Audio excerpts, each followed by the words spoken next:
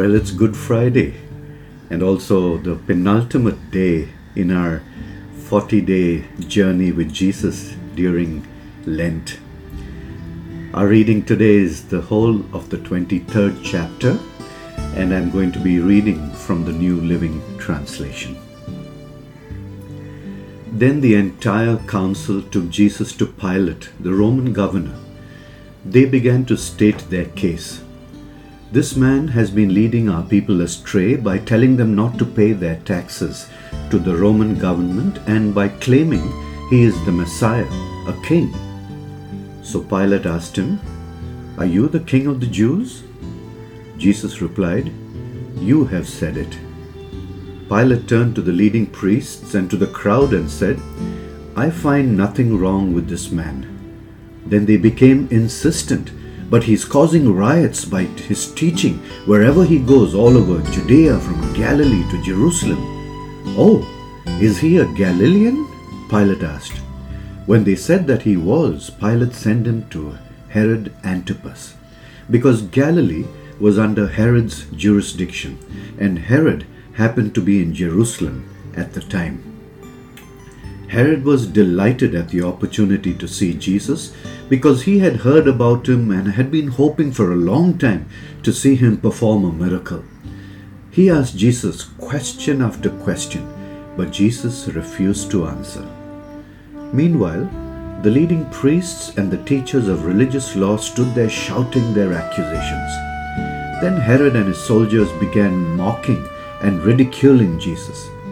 Finally, they put a royal robe on him and sent him back to Pilate. Herod and Pilate, who had been enemies before, became friends that day. Then Pilate called together the leading priests and other religious leaders along with the people, and he announced his verdict. "You brought this man to me, accusing him of leading a revolt. I have examined him thoroughly on this point in your presence and find him innocent." Herod came to the same conclusion and sent him back to us. "Nothing this man has done calls for the death penalty. So I will have him flogged, and then I will release him." A mighty roar rose from the crowd, and with one voice they shouted, "Kill him and release Barabbas to us." Barabbas was in prison for taking part in an insurrection in Jerusalem against the government and for murder. Pilate argued with them because he wanted to release Jesus, but they kept shouting, "Crucify him! Crucify him!" For the third time he demanded, "Why? What crime has he committed? I have found no reason to sentence him to death, so I will have him flogged and then I will release him." But the mob shouted louder and louder, demanding that Jesus be crucified, and their voices prevailed. So Pilate sentenced Jesus to die as they demanded. As they had requested, he released Barabbas, the man in prison for insurrection and murder. But he turned Jesus over to them to do as they wished. As they led Jesus away, a man named Simon, who was from Cyrene, happened to be coming in from the countryside. The soldiers seized him and put the cross on him and made him carry it behind Jesus. A large crowd trailed behind, including many grief-stricken women. But Jesus turned and said to them, "Daughters of Jerusalem, don't weep for me, but weep for yourselves and for your children. For the days are coming when they will say, 'Fortunate indeed are the women who are childless, the wombs that have not borne a child, and the breasts that have never nursed.' People will beg the mountains, 'Fall on us,' and plead with the hills, 'Bury us.' For if these things are done when the tree is green, what will happen when it is dry?" Two others, both criminals, were led out to be executed with him. When they came to a place called the Skull, they nailed him to the cross, and the criminals were also crucified, one on his right and one on his left. Jesus said, "Father, forgive them, for they don't know what they are doing." and the soldiers gambled for his clothes by throwing dice. The crowd watched and the leaders scoffed. He saved others, they said. Let him save himself if he is really God's Messiah, the chosen one. The soldiers mocked him too by offering him a drink of sour wine. They called out to him, "If you are the King of the Jews, save yourself." A sign was fastened above him with these words, "This is the King of the Jews."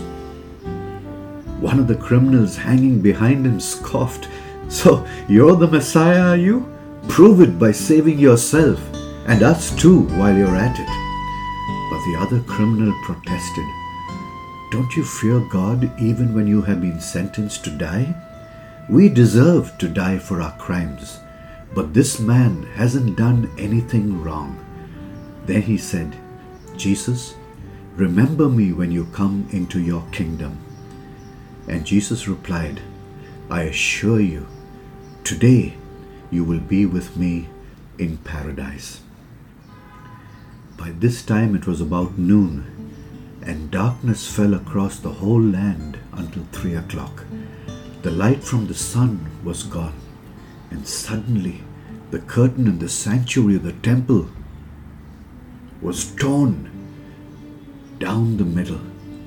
Then Jesus shouted, "Father, I entrust my spirit into your hands." And with these words, he breathed his last. When the Roman officer overseeing the execution saw what had happened, he worshipped God and said, "Surely this man was innocent." And when all the crowd that came to see the crucifixion saw what had happened, they went home in deep sorrow. But Jesus' friends, including the woman who had followed him from Galilee, stood at a distance watching. Oh Lord Jesus, our hearts break at just the reading of what happened to you. Lord, we can only say thank you.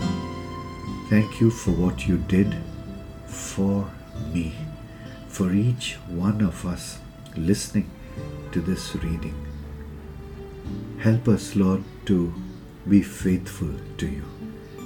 Help us to understand that by going to the cross, you took upon yourself the penalty for my sin. You paid the debt I owed.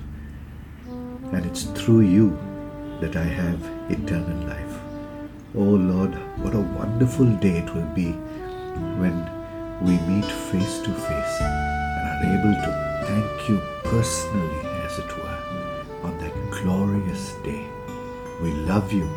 In your name, Lord Jesus, we pray. Amen.